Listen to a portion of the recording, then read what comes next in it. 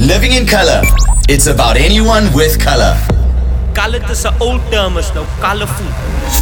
The Living in Color podcast features people who go viral, who trend on social media. We ask what makes their videos trend and how they deal with criticism that comes with being TikTok famous, or is it infamous? Living in Color, which is about anyone who has color.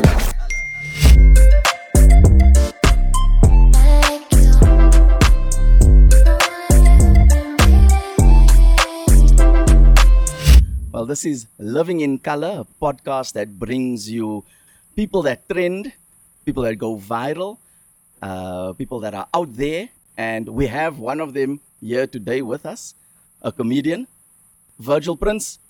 Could you just introduce yourself, please? I will. So for those of you who don't know, I'm the comedian formerly and informally known as Prins. My full name, like I just told you, Virgil Prins, from the Eastern Cape, East London, comedian, also holder of a BCom Law and Management degree, all the way from Rhodes University in Grahamstown, now Makanda. My album's dropping in December, you know what I mean? So that's who I am, a comedian from the Eastern Cape. Been doing comedy now for a couple of years. Traveled around the world a bit with comedy. Went to Switzerland, did a nice festival there. Been to South Korea. Been to Swaziland, Namibia, Botswana, and obviously in South Africa, Cape Town, Durban, Bloemfontein, Mang. So yeah, I've been doing comedy all the way and everywhere. When did you realize that you're funny? Was there a moment in your life that you said, hey, I'm funny, I can get paid for this? Nah, I'd say like it was like a progression, you know. Like I'm not the kind of guy who's like proud to be funny. Like I'm shy. Like I'm a shy person. But then now when I say something and it's funny, then people are like, yo, bro, you should be a comedian. You know, that I'm like, no, but I said I wanted to be an accountant. Why are you guys acting like this? So, but then like the more and more I went on with it, I went to university. At university, I started to get involved in like, I don't know if you know what an improv comedy crew is. Mm-hmm. Like whose line is it anyway? Yes. So I joined one of those things, and then more and more people like, yo, bruh, like this thing, it's what you do well. And then eventually I moved to Jersey, came here, worked in a call center, found my feet, started open mic comedy gigs, and then obviously when I started to get paid fairly quickly. Like I did a few open mics, and then I was like, yeah, I like this. And then I left the call center in about 2015, 16, and ever since I've been doing stand-up comedy. Yeah, Lekker, man. But now you have a degree in law and management. Yeah. How come you went into a call center and not into practicing? No, man, you see, the problem is this, ne? So I had to make a decision when I came to Johannesburg, ne? So it's obviously I've got the degree and I want to do comedy. Now the problem with the degree is if you start doing something serious with it, then now you're going to get deeper and deeper into that field. So if I went to work in a attorney's office or whatever, and eventually you can't just leave. I mean, like, you're in the thing now. However, if I work in a call center for a little bit, find my feet, I mean, that I can leave. That I can be like, our call center, it's been good. A couple of years, I found my feet, I made some money, I got myself an apartment, what. That's nice. But if I started to get into the law, I think I would have then how do I leave and come back to comedy? It would have been... I saw the introduction with you at the Trevor Noah show, and you speak about how sad you were that you were crying in public. Yeah. What was going on in your mind, man? That sounded a bit dark. A bit dark. A bit sad. It's not a bit dark. Sounds like that Jeffrey Dahmer stuff. That's dark. Jeffrey Dahmer. That's dark. This is sad. No, it was sad because, man, it was one of those things where, you know, before I came to Johannesburg, I'm from the Eastern Cape, so I had a little savings that I built up. I was teaching, you know, saved up my money, came to Jersey.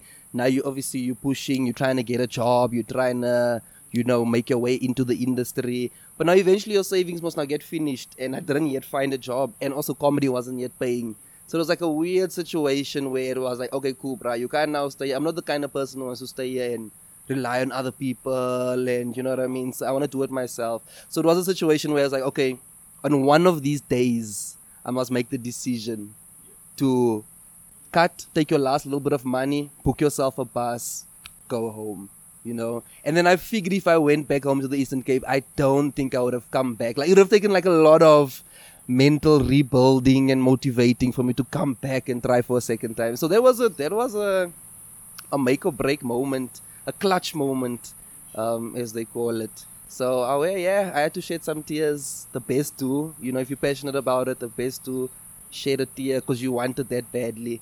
And I mean, it worked out. Shed a few tears. God heard, came through. I mean, here we are. That's not something, you speaking about crying in public, you're saying now, how strong you have to be mentally. Yeah. That's not something that men just, ons praat nie net van daai nie. Yeah. You know what I'm saying? You know what I'm saying? So, what is your take on the mental health of guys in general, and specifically comedians? Do they talk about such serious things? I think we're lucky because we're allowed to talk about it. We can talk about anything because in comedy there's just one rule. You can talk about whatever you want to, just make sure that it's funny. If it's funny, I mean really, who's going to complain, So a comedy, I feel like we get to talk about it. I get to tell you a story like that because I'm comfortable being on stage, talking, sharing. I've become comfortable over time. But you can imagine out there's a gent who's a mechanic. He doesn't talk all the time or say anything. He just keeps all his anger inside. One day it's a bra with a span and no one knows where it came from. The bra just asks why the oil filter's missing. He's a bra. He's a bra. He's been boiling up, laying under the engine there. Just, Yes. so we get to talk about these things, which is kind of cool. It helps us. The same as no comedians on this depressed beings or whatever. But I'm like, yeah, sharp, fine. But at least like the way we use our darkness or our negative life experiences or our shared public life experience, because we share with you guys as well. When we complain about load shedding, I'm complaining for me and for you. Do you know what I'm saying? When I complain about e-tolls, I'm saying for both of us. So we get to speak about it, which I think helps us. For the average guy out there, though, I feel bad, but I guess that's what social media is for. Because now, at least, if you want to say something, you can say it somewhere. Speaking about social media, it's an outlet for many to air their views. Yeah, Kanye West specifically, yeah, you saw what he had to say or what he thought he could say, yeah. and Adidas cancelled him. What's your take on? I mean, he's a celebrity. Firstly, I'm like, does Kanye still need Adidas? Does he? Does Kanye still need Adidas? Okay, maybe I don't know how big the numbers are. Maybe I'm not a numbers guy, but I think by now, like, I'm willing to buy a pair of Yeezys without Adidas. I feel like, you know what I mean? I just like, Kanye, you sell it to me straight. Look, when it comes to Kanye West, like, we've known this for a long time. He's our special child. He's our special child. We've adopted him. We've accepted him. He says wild things. You know this. We've seen it a million times. I don't think it's going to get better anytime soon. But I saw that one video where they're like, no, but Kanye's actually in a lot of senses telling the truth. Can you imagine being Kanye West though? Can you imagine knowing everything that he does know? Because he knows a lot of shit. Yeah. He knows a lot of stuff. Imagine knowing everything you do know and having to keep it inside you as a creative and not say these things, and it's boiling up and you festering out. Eventually when it comes out, it probably doesn't sound the way it should have sounded when you should have said it originally. But like, these guys bear a lot of stuff, man. No, they do. And they Kanye do, just doesn't want to keep quiet. I mean,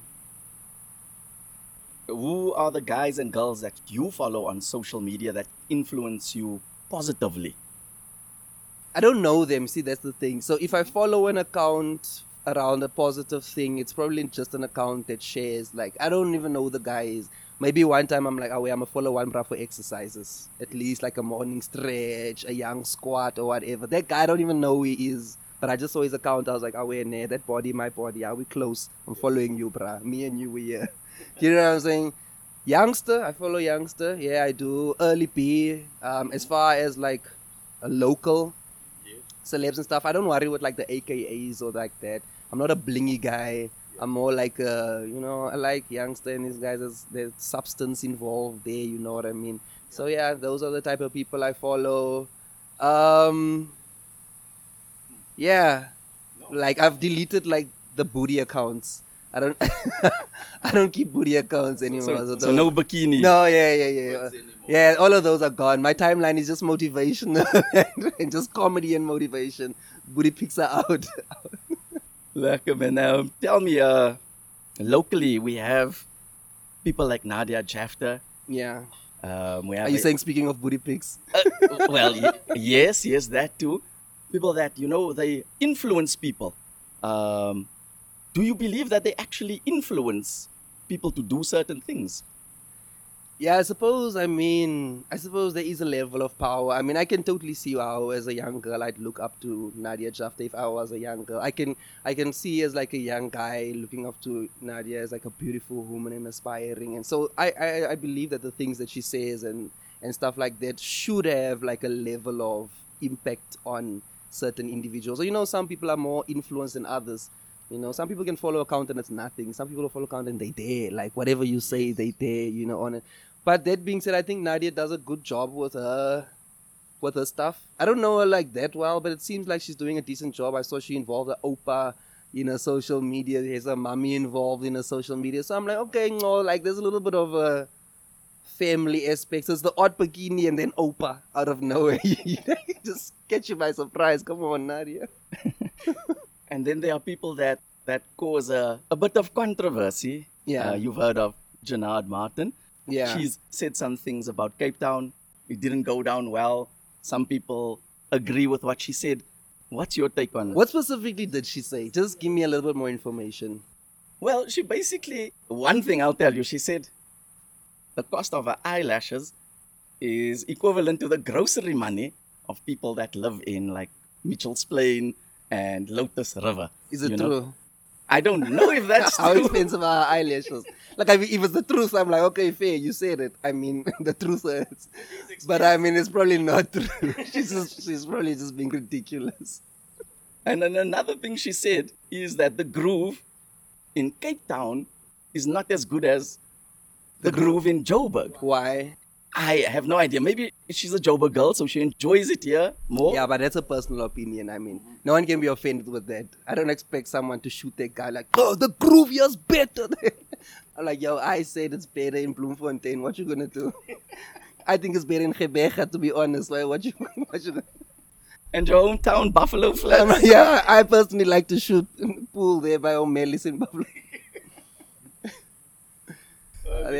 Virgil, I think we could speak all day about social media influences but politics, how often do you make comedy about politicians and what they do? Not a lot. I don't, because it's frustrating, man. Do you know what I'm saying? Like, I'm like, I don't want to speak over and over about something that doesn't change. I want to say something and there must be an effect after it's said. Imagine how I'm complaining about Cyril Ramaphosa. Imagine I complain about Jacob Zuma, then after him I must complain about Cyril, then after Cyril I must complain about somebody. So I don't like get into politics like too much because it's frustrating. Do you know what I'm saying? Like sometimes I'm like, okay guys, like sometimes I get angry with South Africans because I'm like, guys, I'm the comedian. We are the comedians. Can you stop being funny? I need you to be serious. What this guy's doing is shit. Say something. You're laughing here, doing Senzo's dad out the window. Talking about when people zol, they put saliva on a paper. Serious stuff, and y'all want to joke. Joke, no, let us joke. Like, I need you to be serious. So, yeah, man, I think, hey, man, in the country, I just need us to be serious, man, and I don't know, vote properly or think properly or like, but in the next 5 years or so, I'm like, guys, can we not have load shedding? Can we not have water shortage? Can we not have, the only thing I want to keep is like a little bit of corruption. Just for when the traffic officer pulls me over, like I want to keep that bit of corruption. That I like that. Yeah, shit, you can't do that in Cape Town. Y'all too strict. And Durban, I don't think so either. You know, here's the thing, and this is gonna sound weird. So like, there's certain things I like black. I like my traffic officers black, and I like my homeless people black too. I know that sounds crazy, but I can't deal with colors. Oh my God, I can't. Like, a colored traffic officer will not give you any opportunity. They'll be on you, bro. They'll be on, unless they know me. And they're like, Prins. Then I'm like, oh, thank God.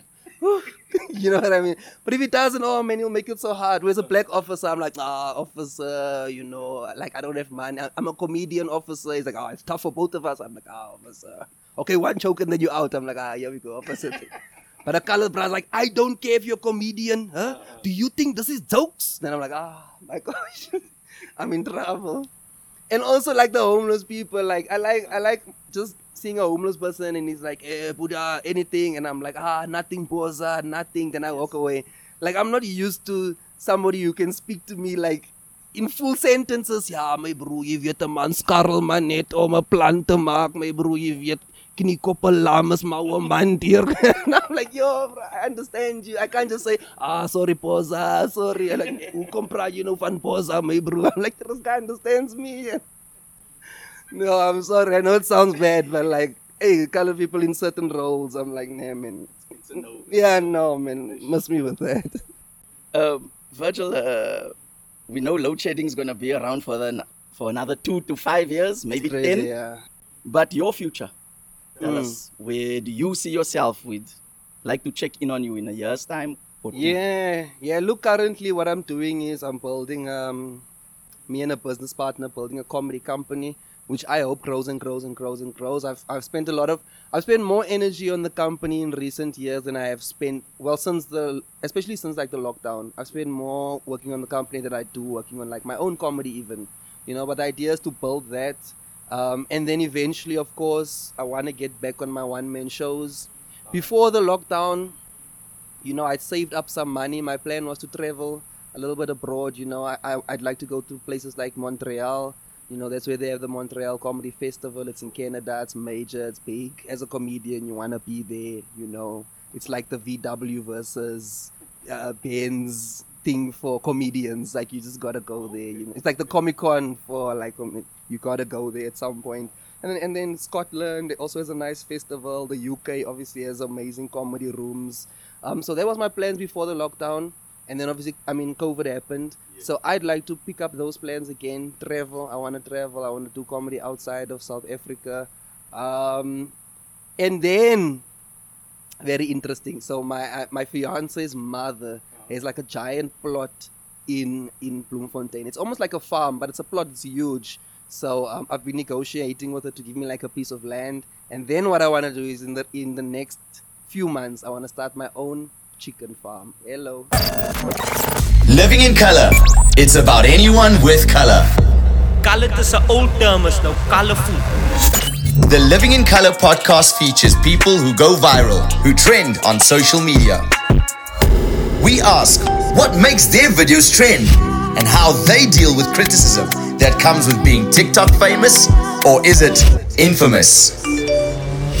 Living in Color, which is about anyone who has color.